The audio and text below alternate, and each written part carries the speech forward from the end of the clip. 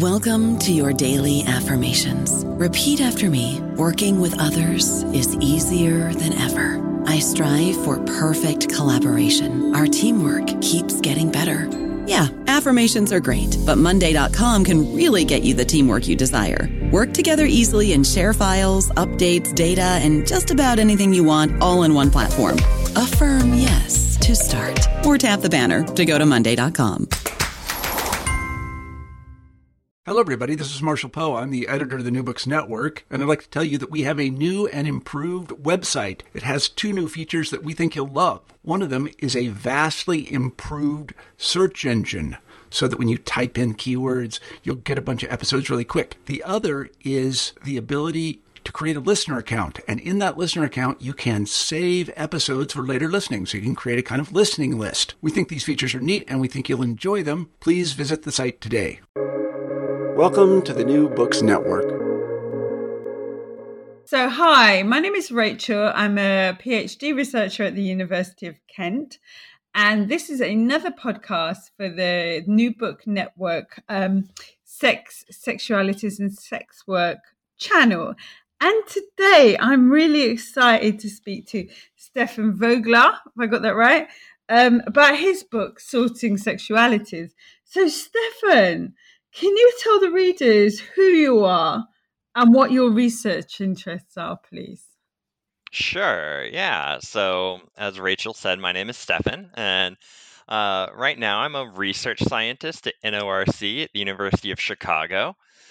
Before that, I did a couple postdocs, like a lot of us do, and um, before that, got my PhD at Northwestern in sociology. And so, my research is really concerned with, surprise, sexuality, um, but really around the ways that sexuality is regulated and the way it intersects with law and science. And so, the way that law and science co-produce sexuality is a big theme in the book.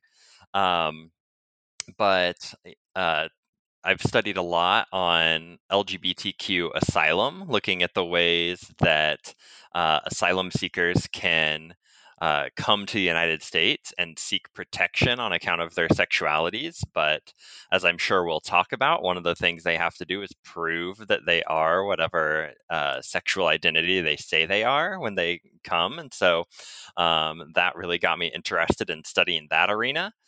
I've also done work on sex crimes, so studying how we assess risk in sex offenders, how those actually become identities that the legal system uses to govern people. As you're probably gathering, I'm very Foucauldian in my approach to studying sexuality.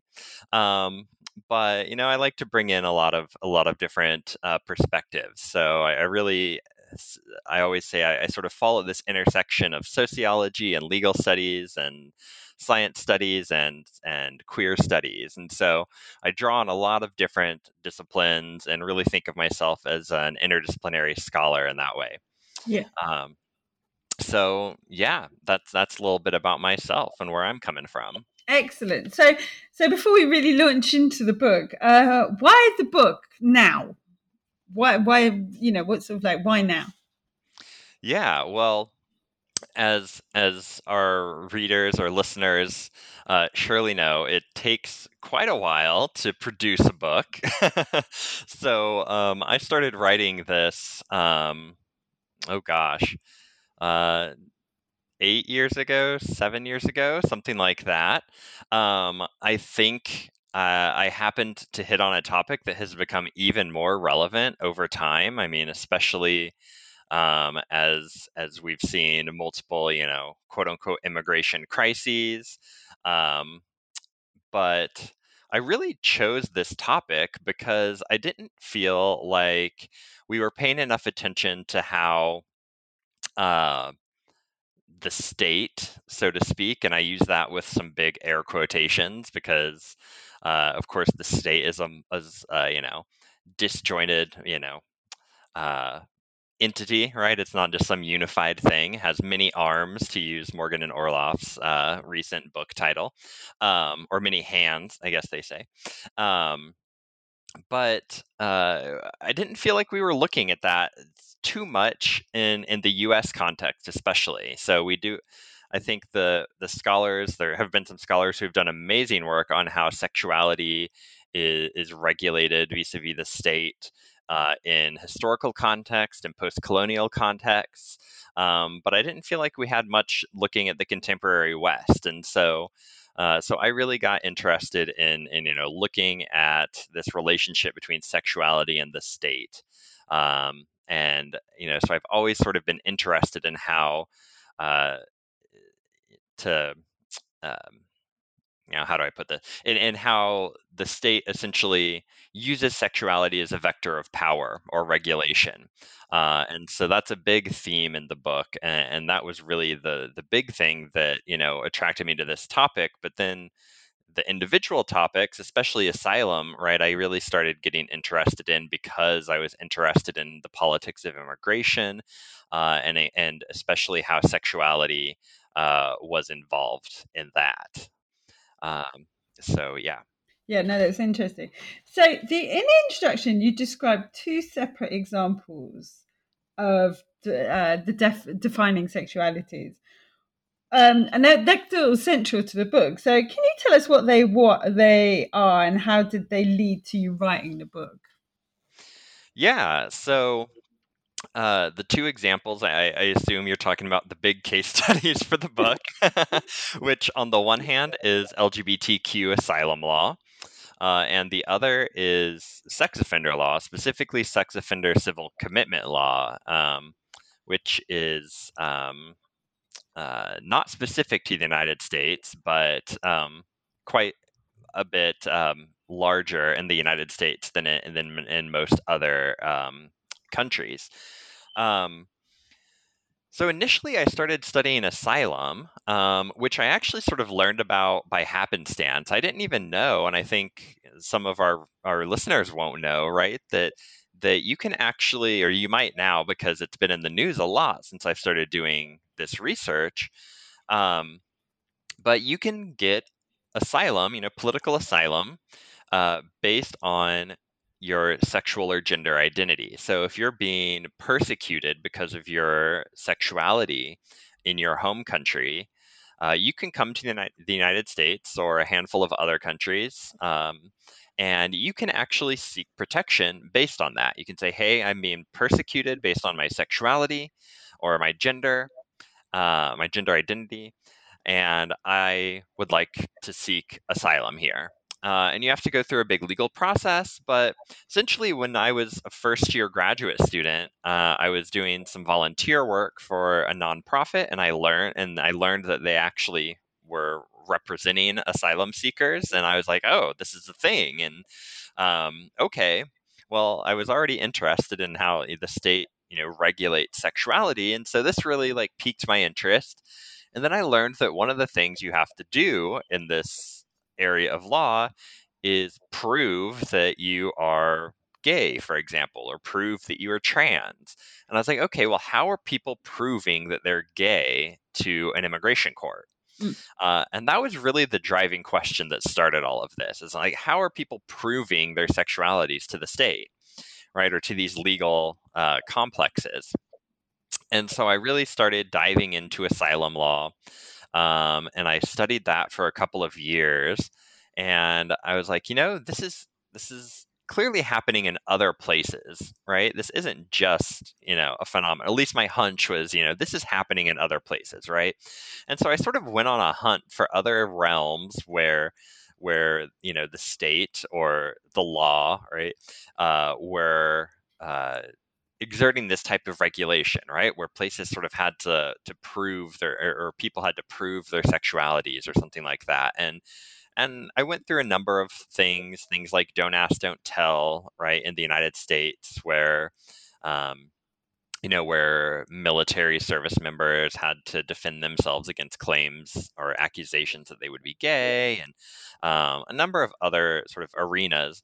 And I ultimately, again, sort of happened to come across the sex offender civil commitment laws, which again was something I didn't know existed when I initially started thinking about this research. But as I started looking into it, so how civil commitment works, just to give everyone a little background, is that when a sex offender, there are 21 jurisdictions in the United States. So 19 states plus Washington, D.C., plus the federal government have these statutes that allow the state to seek the indefinite confinement of a sex offender after they have finished serving their criminal sentence. Wow.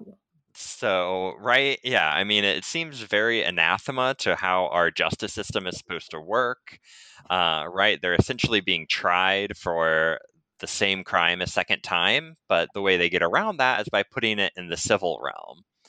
And so they get around all sorts of double jeopardy and ex post facto, and all these legal terms that a lot of people aren't going to care about, but that are very important here. And so, but again, part of then what has to happen is that in this case, the state has to prove that this person is whatever they claim they are, so that they are a pedophile, or they are a sadist, or that they are a rapist. But they do this in a way that actually turns that from a set of behaviors, right? When we think of sex crimes, we think of, okay, you did this thing, right? You committed a rape and now you're being punished for it. But actually in civil commitment, they sort of create an identity around this, right? So it's not just this simple, like, we're punishing you for a behavior. We actually have forensic psychologists come in and they really give them a DSM, a diagnosis from the Diagnostic and Statistical Manual, which is sort of the holy Bible of psychiatric diagnoses here in the United States. And they will say, like, this person is a sexually violent predator or a sexually violent person. And that doesn't just become or that isn't just a signifier, right? That is a legal identity, and it becomes and actually the forensic psychologists that I interview see these things as sexual identities akin to how we talk about gay and straight. So there's actually a lot of psychological literature around how this group of psychologists, especially that do these civil commitment hearings, see things like pedophilia and sadism as sexual orientations. Okay. And so that's sort of a long-winded way of giving you how I came about these cases, and why I ended up putting them together. It's because they seem like really weird, sort of a really weird comparison, right? Like, we don't think of gayness being associated with pedophilia anymore, right? We have a sort of knee-jerk reaction against that, especially those of us who are sort of, progressives or, sex-positive folks, right? And so I really wanted to sort of challenge that common sense and say, like, let's put this common sense under a microscope and see how this division happened, how these are actually operating in these two legal spheres. So I'm really interested in what you were saying about the sort of sex criminals in some parts of the United States. So you can serve your crime, but then you can be further incarcerated if you're ascribed this identity, which presumably makes it very easy to ascribe if you've just been prosecuted for an offense that describes you as such. Yeah, so north of 90% of these civil commitment claims end up being upheld, right? They end up being convicted, to use, I guess they wouldn't necessarily say convicted because it's a civil hearing, but they end up being civilly committed. So it's a very, very high success rate for the state. But yeah. So the way you summarized it is exactly true. In these 21 jurisdictions, after you've served your criminal sentence, the state can elect to pursue a civil commitment hearing after that, and if they are successful, the sex offender will be put into a psychiatric treatment facility for an indefinite amount of time. And in practice, what ends up happening is it ends up becoming a life sentence for most of them, without the concomitant legal protections that you get in a criminal setting. Wow. Yeah. Wow. It That's is a little wow. And I mean, it's not a sympathetic population, so a lot of people are sort of like, whatever. But like, these are these sort of these edge issues, right? Where we expose, we have these exceptional forms of law for sex offenders or for terrorists, right? They end up encroaching over time onto, they will get expanded to other populations, right? And so I think it's important that we pay attention to these, sort of edge cases, even if they aren't a sympathetic population. So how many jurisdictions did you say this applies to? So 21. It's 19 states plus Washington D.C., which is not a state yet, but hopefully soon. And then the federal government also can elect to pursue it if someone is charged on a federal basis rather than in a state. I've got a really horrible feeling that these states are they probably southern states with a large proportion of these people that are exposed to this type of double incarceration, possibly Black. So that's a good guess, and that is what I would have guessed too, but it's actually a really diverse array of states. And so the first state to actually pass it was Washington State, Wow. which is a fairly liberal, it's a blue state. But what happened is there was a really high profile sex crime that happened from someone who from an ex-convict who told officials, like, if you let me out, I'm gonna commit another crime. And they had no choice but to let him out. His sentence was over, and so they released him, and basically immediately after he was released, he assaulted and mutilated a small boy. And it was a heinous crime, right? I mean, it was horrible. And the Washington legislature reacted almost like immediately. Within the year the law was passed, he was civilly committed. He became the first person in the country to be civilly committed under these new laws. But then the laws spread from there. So California has one, Texas, Florida, Minnesota, Illinois, where I am here in Chicago. So it's a wide array of states, both geographically and politically, ideologically. So I think actually, a really interesting project for some intrepid sexuality scholar who wants to do this would be tracing how these laws actually came about and what was the driving force behind them, because I think in most of these cases, it was sort of these high profile crimes really catalyzed the passage of a new set of laws.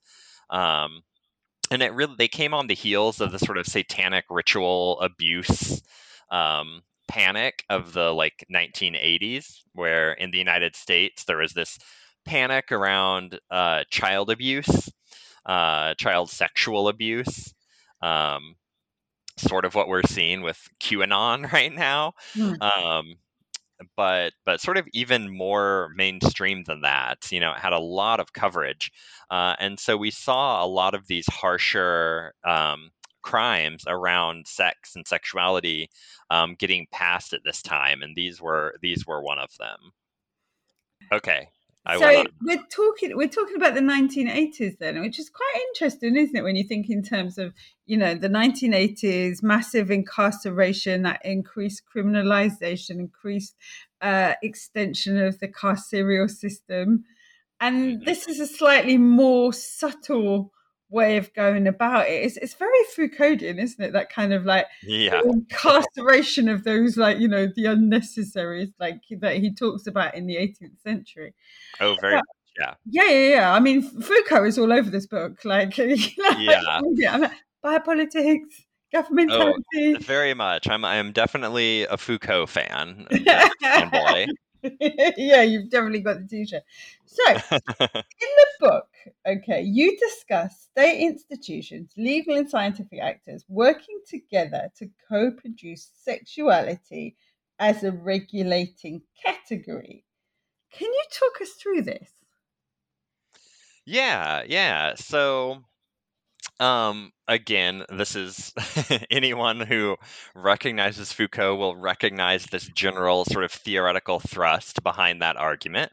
But I'm also drawing on the idea of co-production from science studies, and so really to sort of break it down, what I'm saying is that the state, and specifically these legal institutions, in conjunction with different forms of science, come together to really create these. They don't create these sexual identities wholesale, right? But they work to naturalize distinctions along the lines of sexuality, um, by sort of importing cultural currents into the state vis-a-vis these expert discourses. Mm. Um, so to let's see, I I feel like you asked me to break it down, and then I'm like, let me be more intellectual about it. So let me try to be like a little more straightforward about it. So I think one of the things that I'm trying to show here is that sexuality really takes on these different valences, these different realities, even depending on the institutional context. And so, even as we sort of think of sexuality as being more and more liberated in the US or in the West in general, uh, in relation to things like the legalization of gay marriage, or the ability to serve in the military if you're, and be openly gay. Um, Even as we think of these things as sort of liberating sexuality, what I'm really trying to show is that these are also the flip side of these things is also that we're creating new ways of regulating sexuality, right? Um, so we create this area of asylum law, which I'm not going to sit here and say this is bad, right? This gives, this is in some ways a very positive development. It allows people who really are in danger for their lives to get needed protection, but at the same time, it only allows certain people to avail themselves of those protections, right? And it does it by creating these circumscribed identity categories. So what does it mean to be gay under asylum law? Well, for a while it meant that you were, when this area of law was forming in the like late 80s, early 1990s, what it really meant is that you sort of quote unquote looked gay enough, right? Or you acted gay enough. So you were an effeminate man or a butch lesbian. Uh, and a judge could look at you and be like, yeah, they look gay to me. That sounds good. Um, but as we all know, that is not a good way of judging who is gay or who is queer in any way, right? And so this group of activists and experts and human rights experts, academics, they came together and they really challenged this idea that there was this like common sense. Um, we can just look at you and know that you're gay, or you can show us some pictures of you having sex with a man, or if you're another man. And this still actually has happened, and in the UK, in fact, right, the Home Office gets a lot of flack in the press if you look at that, about asking really invasive questions like, are you a top or a bottom, and how many people have you had sex with, and all sorts of really invasive questions that aren't, again, needed to sort of prove someone's gay or to show someone's identity. um, and so this group of this sort of hybrid um, network of experts, as I talk about in the book, came together to really challenge this, and they've really moved the standards of proof away from being about these sort of bodily indicators, and moved it more towards being about identity and a narrative of this person's sort of life, right? So you narrate this sort of, I mean, it still becomes a sort of coming out narrative, so it still can be problematic in that sense, right? It's still a sort of Western trope. Um, but you create these sort of circumscribed ways of, identities of what it means to be gay, or what it means to be a lesbian or bisexual or transgender or what have you. Um, and so that's really what I'm talking about when I say they create these new regulatory categories, right? Right. They create the queer asylum seeker, and what does that mean to be a queer asylum seeker? Or they create the sexually violent predator. Um, but of course, as I argue in the book, right, they measure these things, they conceptualize sexuality very differently in these two realms. Which I'm sure we'll talk more about. So I'll leave it at that for now. But What the yeah, sense that I got when I was reading this book for like what came to me is, and it's quite an odd kind of concept, but I think it bears consideration, is the debate that you have about the legalization of marijuana in some parts of the state. So that kind of like the legalization of marijuana allows certain sets of people to be taken away from the criminal justice system, yeah, and leaving some behind. So for example, sort of like, the areas in the United States where it's you can buy weed now is, the weed is expensive, but it's legitimate to do. So what you do is you scoop out the middle class white people out of the grasp of the criminal justice system, and still leave the poor and largely brown people behind to be yeah, consumed by the criminal justice system. And this strikes me as a similar pattern, in as much as people that were previously defined as being, sort of like unwanted, yeah, and now being like sort of brought into the main body of society in some ways, but like in other ways, other sort of sexualities are not just still not acceptable. There's a double indemnity for being, to belonging to those groups. yeah, And that's what really struck me as I was reading the book. It's a kind of like, there's a sort of sifting going on here. It's like there are some people in the criminal justice system that the criminal justice system probably thinks should be in the mainstream. So this is a way of hmm kind of like bringing people into the fold while pushing others out, isn't it?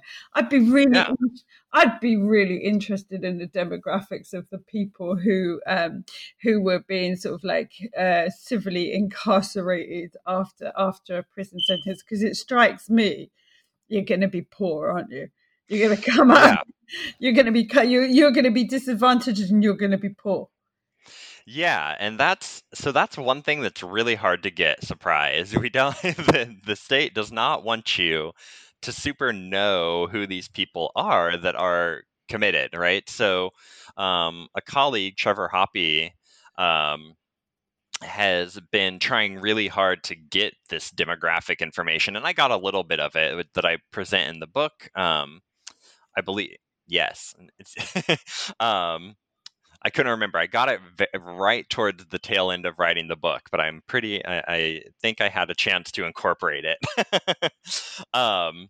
And what I found, we can't get much on class, but we do know, for instance, that or well, we don't know on a wide basis, but based on my own research, um, most of the people can't afford private counsel when they are being tried for civil commitment, which we know, of course, is a sign of poverty, of low socioeconomic status. Um, but when we get official statistics, so here in Illinois, for instance, I was able to get a racial breakdown, and it is unsurprisingly disproportionately black men. Um, but the other interesting thing is that when you look at it, the demographics are sort of a little bit surprising. So there are two main things that people get civilly committed for. The first is pedophilia, and the second is sadistic rape, or serial rape. And so, which in diagnostic terms is often called other specified paraphilia non-consent, which is a very sort of loosey-goosey definition or diagnosis that I spend a whole chapter talking about in the book.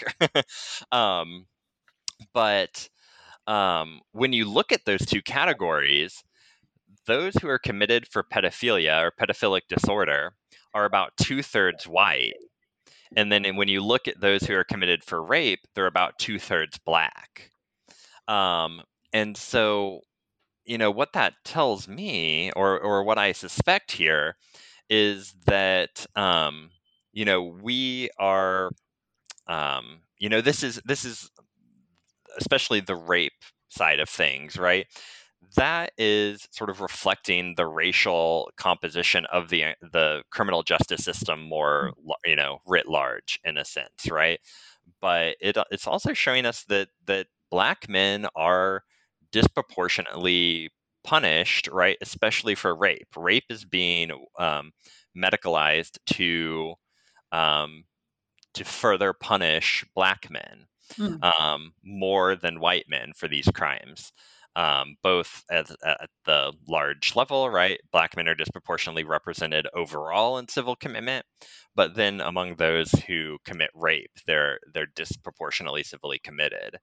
And so, what we also found, I actually worked on a report with the Williams Institute with my colleague Trevor Hoppe and some others recently, and what we also found is that it looks like also sexual minority men, or men who have sex with men, are disproportionately civilly committed as well. And so we can still see some of those knock-on effects of this association between queerness and criminality, right? Because men who commit sex offenses against other men, right? So, by definition, they are men who have sex with men. Whether they identify as gay or queer in any way, we don't necessarily know, but we do know that their crime was against another man. And from what we can tell from the very spotty data, they are disproportionately represented. And part of that is probably because of the type of risk assessment that they use. So there's something called the Static 99 or Static 99R, which is a actuarial risk assessment tool. And basically it's 10 questions and it's very easy to score. It's basically a sort of checkbox, like, how old are you? Who was your crime against? And one of the questions on there is, did you have a male victim? And if you say yes to that question, it increases your risk score. And so we've actually built in, sort of a weighing male victims extra or as more risky into these risk assessment tools. And so that, along, I think, with some other things, really are contributing to an overrepresentation of both black men and men who have sex with men. I don't know about you, but I'm very busy and I don't have a lot of time to cook. That's why I subscribe to Factor. Eating better is easy with Factor's delicious, ready-to-eat meals. Every fresh, never frozen meal is chef-crafted, dietitian approved, and ready to go in just 2 minutes. You'll have over 35 different options to choose from every week, including Calorie Smart, Protein Plus, and Keto. These are 2-minute meals. Factor meals are ready to eat and heat, so there's no prepping, cooking, or cleanup needed. They're flexible for your schedule. Get as much or as little as you need by choosing your meals every week. Factor is the perfect solution if you're looking for fast, premium options with no cooking required. Sign up and save. We've done the math, and this is important. Factor is less expensive than takeout, and every meal is dietitian approved to be nutritious and delicious. Head to factormeals.com/NBN50 and use code NBN50 to get 50% off. That's code NBN50 at factormeals.com/NBN50 to get 50% off. But also as well, it leads into really interesting debates about worthy victims, doesn't it? It's like, if you're a male victim of like a criminal, it's almost like the crime committed against you is weighted more heavily. In fact, weighted heavily enough so that the perpetrator does 2 sentences. Oh, absolutely. I mean, I think that just goes back to the way that we treat sexual violence in general, right? Mm, Which is that it's normalized against women, right? It's yeah. for a woman, for a man to rape a woman is sort of, I mean, and if we go back, you know, 50, 60 years, rape was seen as a more, quote unquote normal expression of male sexuality than homosexuality, than being Mm, gay, right? It was seen as an overly aggressive expression of male sexual desire, right? And so we were more likely at mid-century, the mid 20th century, to categorize homosexuality and pedophilia together, right, as similar types of sexual disorders, and then have rape sort of over here as like, yeah, that it's still heterosexual, so it's not quite as bad. It's not against nature, right? Um, but also that goes to this normalization of sexual violence against women. And I think that we do see uh, a heavier weighting of sex crimes against boys and men as being something that is much more damaging to them, right? mm, Like it is going, like if a boy is sexually molested or sexually assaulted, I think there's still this underlying fear that you have like irreparably damaged his sexuality. You've either turned him gay or something like that, right? There is, and actually my colleague Jamie Small has written about this. There is more um, of a fear of like damaged sexuality among boys yeah. when they're assaulted, and so I do think those cultural views find their way into the legal system in that way, right? And we Yeah. do see these crimes against boys and men as more heinous in a sense than those against women and girls. Yeah. It's like the And sense of loss is greater. yeah, So, and you know what? I did really enjoy this book because it kind of like, it felt like sort of Foucault 2.0. Yeah. So thank you. I was hoping it wasn't just Foucault rehashed. I do. no, no, I no, like no, to no. think it was 2.0, but And because what it's sort of like what sort of I realized is that, sort of Foucault talks about sort of like the chattering classes talking stuff into and out of like legitimate behavior. And I was sort of I was thinking, so this time the chattering classes are actually different. The chattering classes in this case are the state and non-state actors, particularly uh-huh. experts. So, can you talk about how the book discusses the state depending on non-state actors, particularly experts, to classify and categorize sexualities? Can you unpack this for us? Yeah, definitely. So, you know, the expertise I talk about sort of two different kinds of expertise here. One that we've been talking about, this forensic psychology, which really arose in response to these laws. Um, and I talk a lot about how we had sexual psychopath laws earlier in the 20th century, and that was sort of during the time of institutionalization, and so institutional psychiatrists, in these asylums were really the sort of experts here.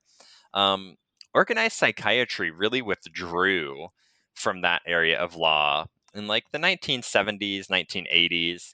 And this new discipline of forensic psychology really arose almost in response to these laws. Like a whole cottage industry has arisen in response to new sex offender laws and especially the sexually violent predator laws, the civil commitment laws.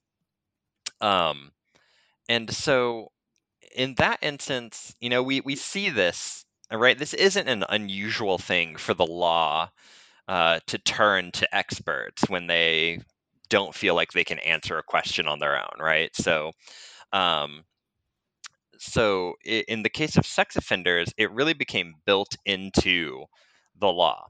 They actually said, hey, we need this specific form of evaluation. And so the law really set the standards for what type of expertise was even going to be able um, to weigh in on this topic, right? So they really set the standards.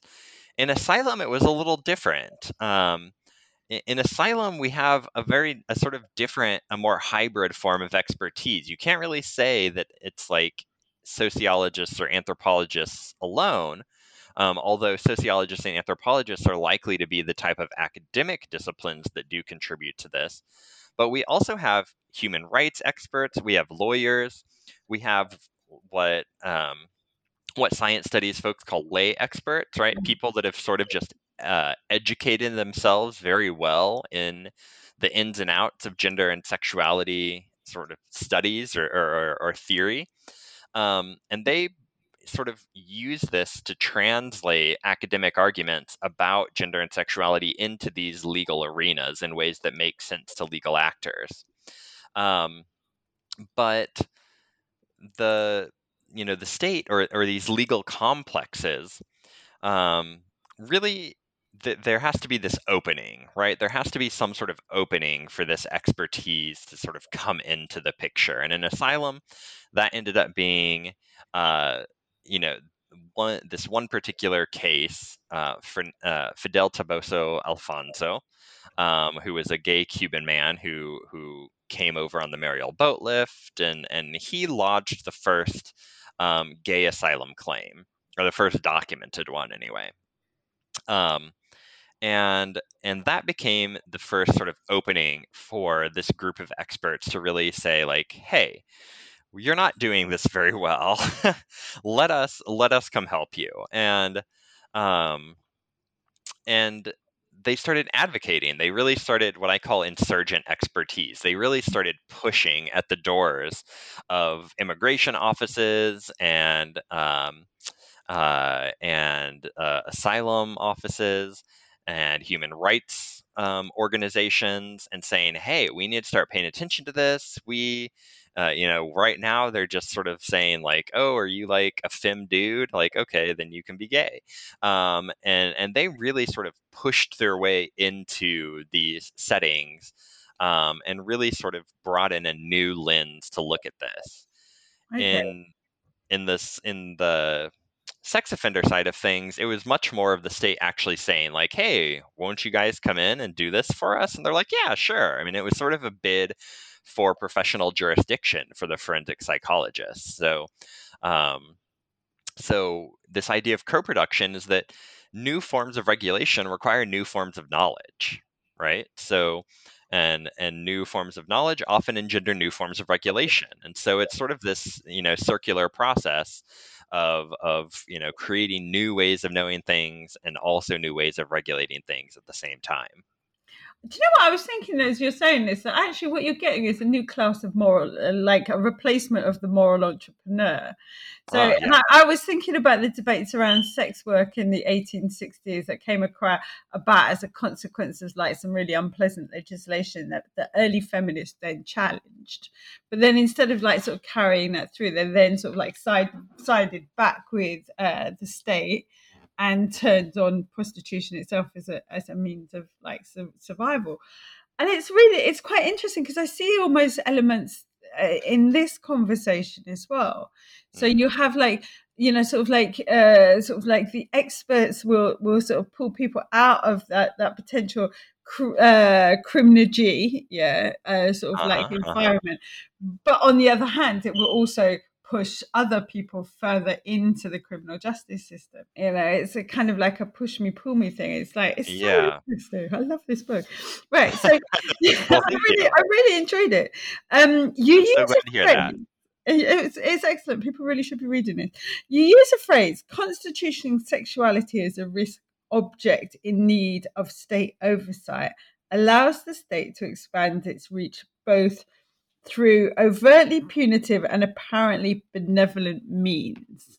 Mm-hmm. What did you mean when you said that? What do I mean when I say that? So what I'm really trying to say there is that, and I think I go on to say something like it positions sexuality not only to expand control over larger domains of social life, but also deeper into individual bodies, right? So So by turning sexuality into a risk object, right? That is a source of risk. We the state is able to position sexuality as a different thing in different realms of life. So, let me provide a good example here. So, like,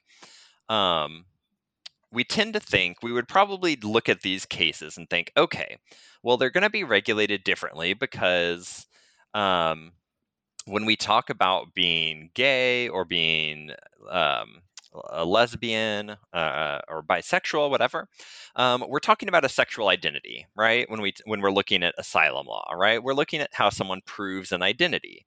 Versus in sex offender law, we often think, okay, they're proving a behavior, right? Well, it's not that simple. It's very slippery in reality, and oftentimes identities bleed into behavior. Behaviors become identities. Identities are taken to imply certain behaviors. Identities are imputed to people that don't really fit, right? And so there's a lot of slippage here.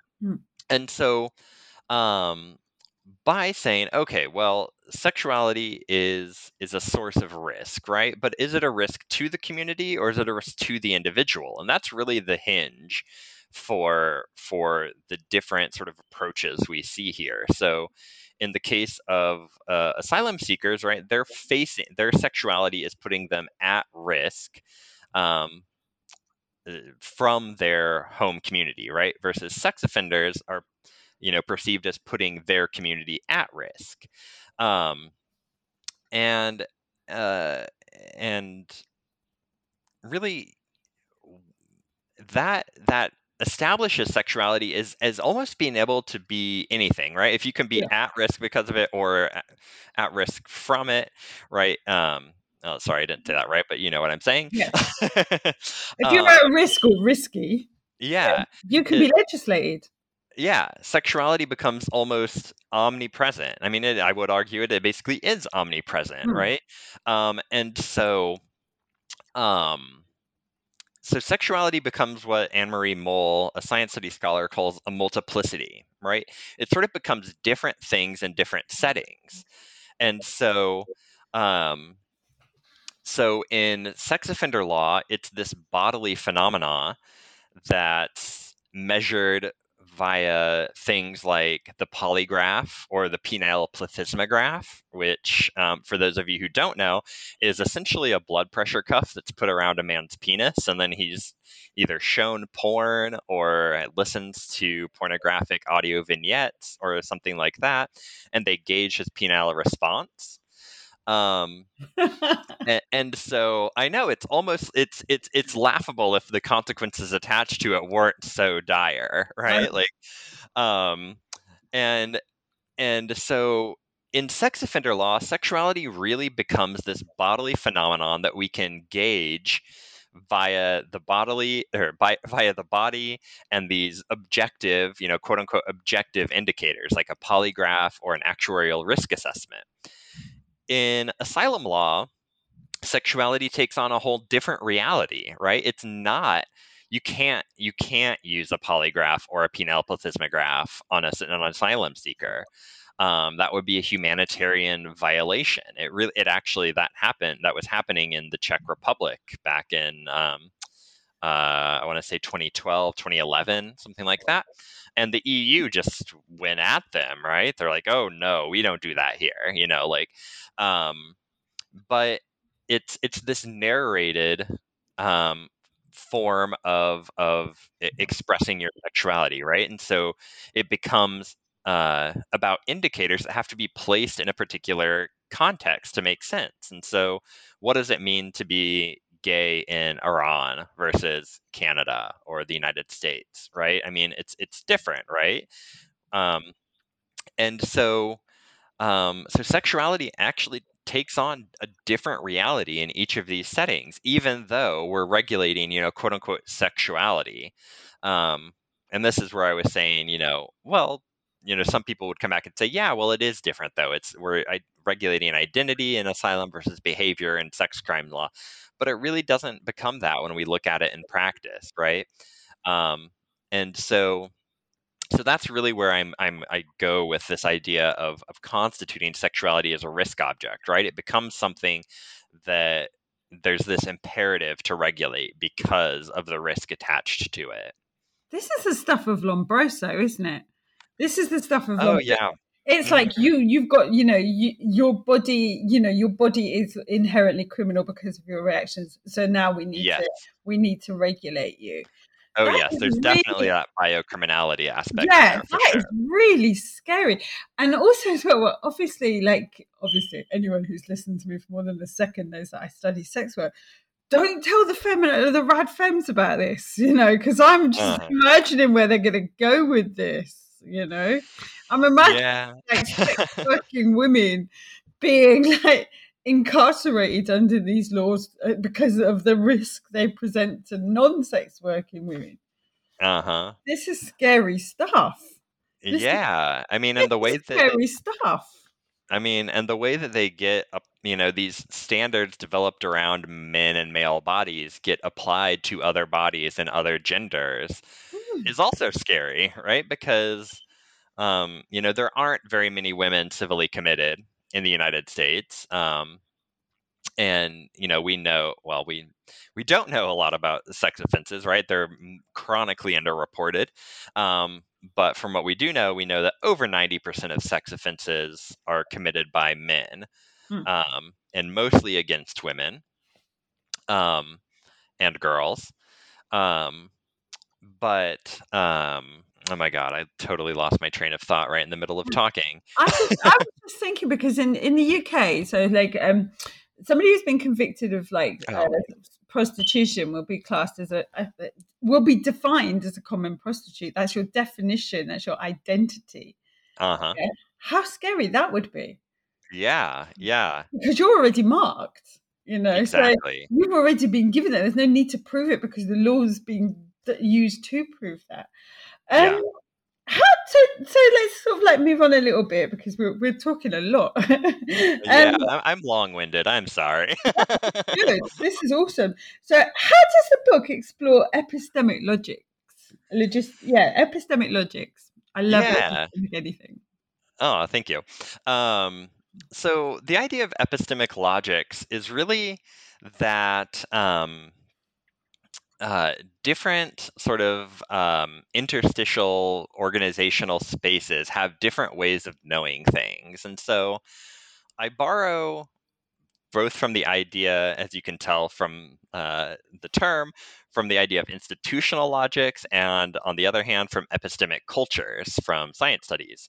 And I sort of take parts of both of those and then tweak it a little bit to get this idea of epistemic logics. And again, so what I really mean by this is that the way these interstitial spaces, these sort of legal scientific, these techno-scientific or techno-legal, domains come to know something are very specific to those spaces. And they're dependent on political, cultural, and institutional imperatives and factors, right? So it's dependent on the sort of cultural frames around the people that are under scrutiny, right? So whether that's a gay person or a queer person or a sex offender, they're limited by political constraints. So can we really be sympathetic to sex offenders in our current cultural context? Not so much. But on the other hand, queer people have political clout. LGBT people have political clout, and these things took shape in particular political contexts.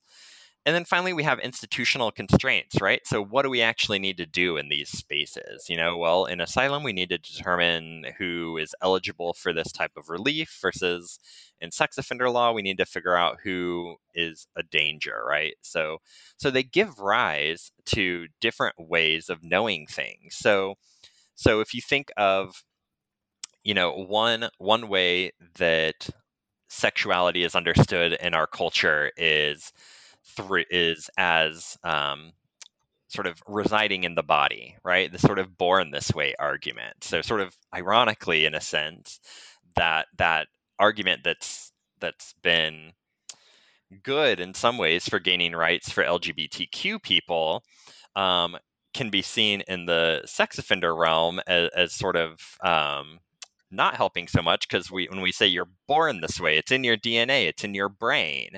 That implies an unchanging essence, right? That's always there, and we just have to discover it through probing the body or looking at your DNA or something like that.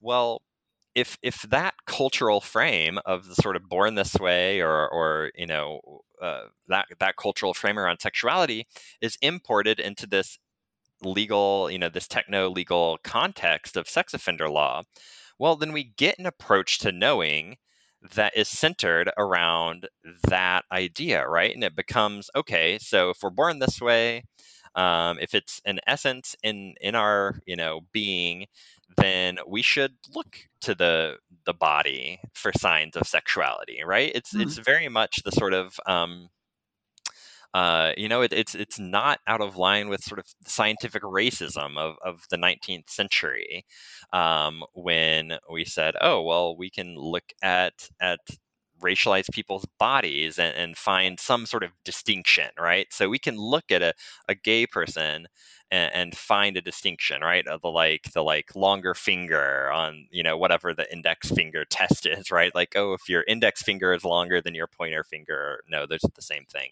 I can't remember what it was, but there's all these things about like, oh, it'll be marked on the body, or but the attempt here, right, is to find some like biological or physiological marker of sexuality.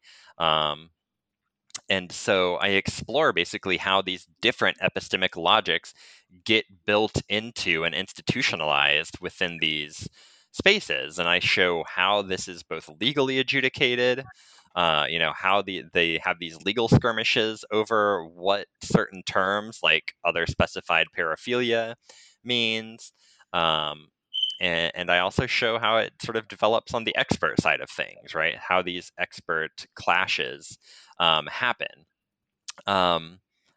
And so, at the risk of being long-winded again, I'll leave it there. I know it's like No, it's really interesting because, again, like we were saying earlier on, this is the stuff of Lombroso and Bhattacharya. I mean, this is like, you're born that way, we'll just lock you up because there's no rehabilitation. But also as well, it's kind of like you use this phrase in the book. It's like the book puts cultural common sense about sexuality under the microscope and makes the familiar strange. And it really is doing that, isn't it? It's really kind of addressing that sort of stuff that we're taking for granted, but the implications that has as well, of like, rendering someone beyond redemption or beyond rehabilitation, because this is what this is, isn't it? This is an upgrading of the carceral system. You're unable to change. We've put you in prison. You've come out of prison. We've deemed that even though you've been punished, you are unable to change. We're going to incarcerate you more. That's scary stuff. That's really scary stuff. What did you learn from writing the book? Oh my gosh, what did I learned so much. I mean, I think as anyone who's written a book or done a project of any significant length knows, the way you start the project is almost never the way you end the project. And so, I went in here looking at really just like, how are they proving sexuality in these domains? And that does form a good portion of the book, right? There are 2 chapters really dedicated to like, what is empirical evidence of sexuality? But I saw so much more going on. I saw all these politics around expertise, which I wasn't necessarily like coming in to study. I saw the power that these non-state actors had in really helping to define sexuality in these very different ways, in these very distinct ways, in these different legal domains. I learned about these, landmark Supreme Court decisions that I think have been mined a lot. But as I took a closer look, I saw like all these sort of, if you look at the footnotes, you see like these arguments that are happening around the epistemic logic, I would say, of that institution, right? Like there's this skirmish that happens between the American Psychiatric Association and the Association for the Treatment of Sexual Abusers, which is the big professional organization for the people who do treatment and evaluation of sex offenders. And you see them like sparring in these court decisions.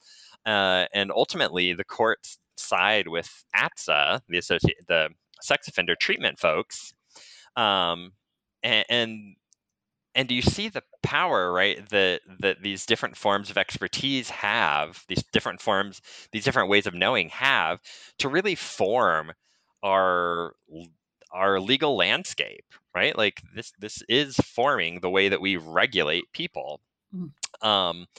But at the same time, it's in very circumscribed ways, right? So, the state sets the standards for how these things can be, entered into any sort of, legal arena. Sorry, my keyboard. And so, where I ultimately land with the book, I close in my conclusion by talking about sexuality as a technology.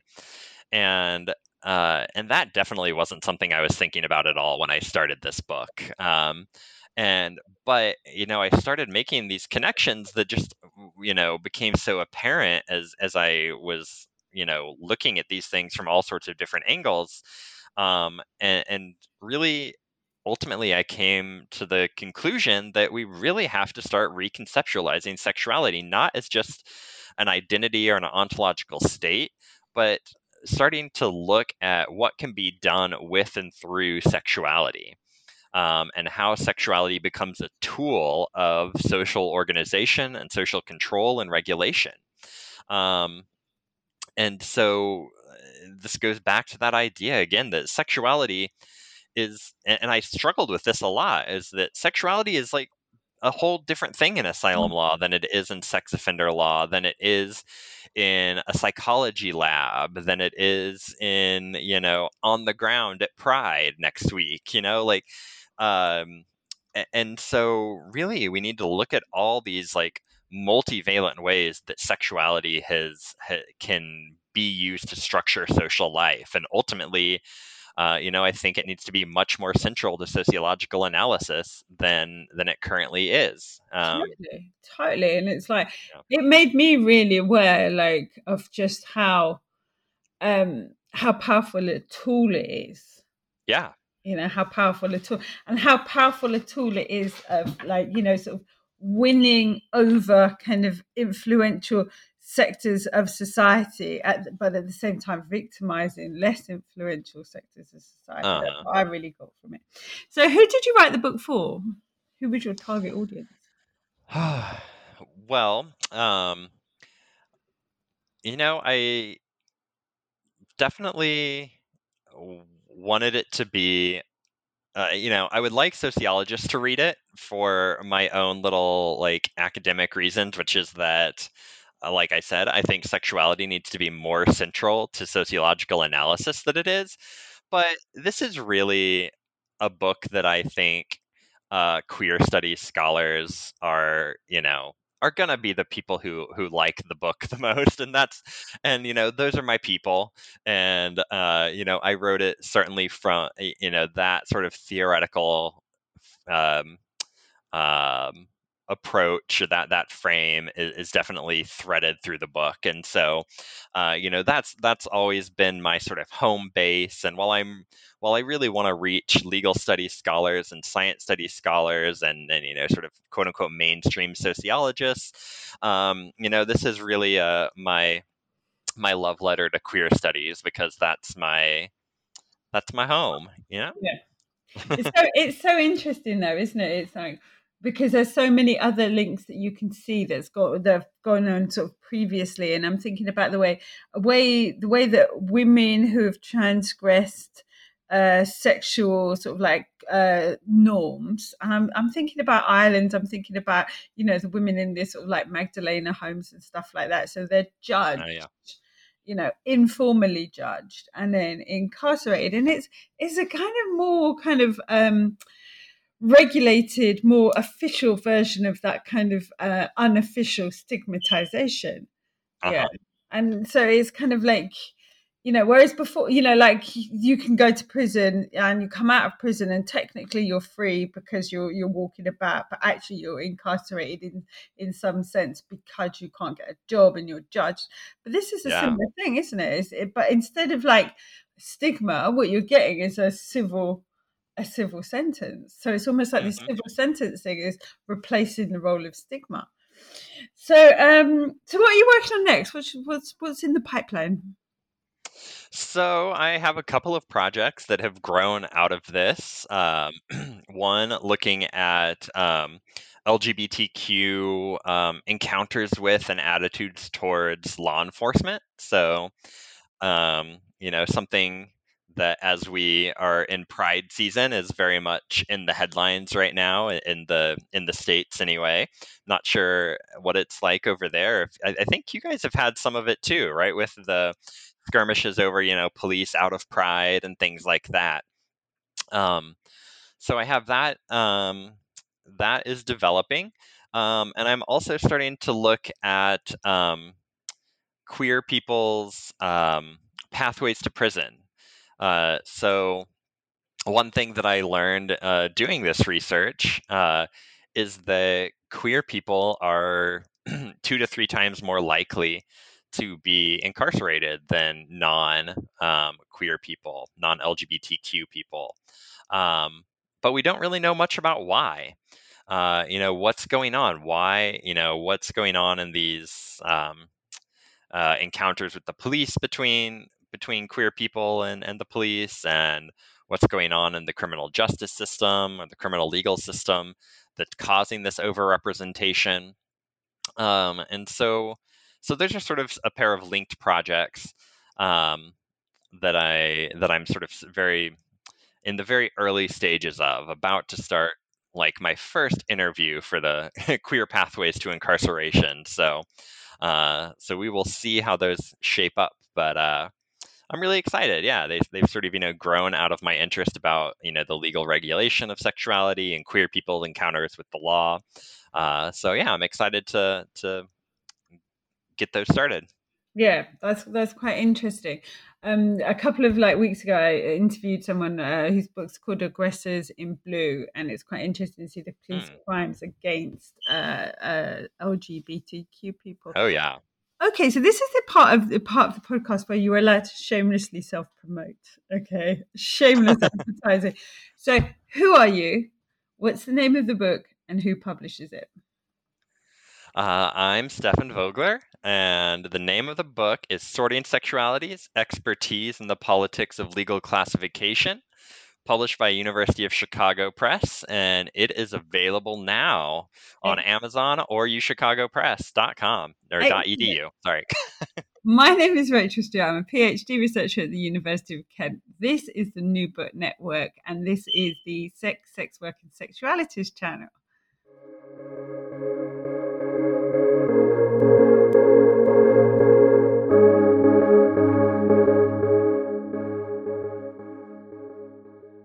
Judy was boring. Hello. Then Judy discovered ChumbaCasino.com. It's my little escape. Now Judy's the life of the party. Oh, baby, mama's bringing home the bacon. Whoa, take it easy, Judy. The Chumba life is for everybody. So go to ChumbaCasino.com and play over 100 casino-style games. Join today and play for free for your chance to redeem some serious prizes. ChumbaCasino.com. No purchase necessary. Void where prohibited by law. 18+ terms and conditions apply. See website for details.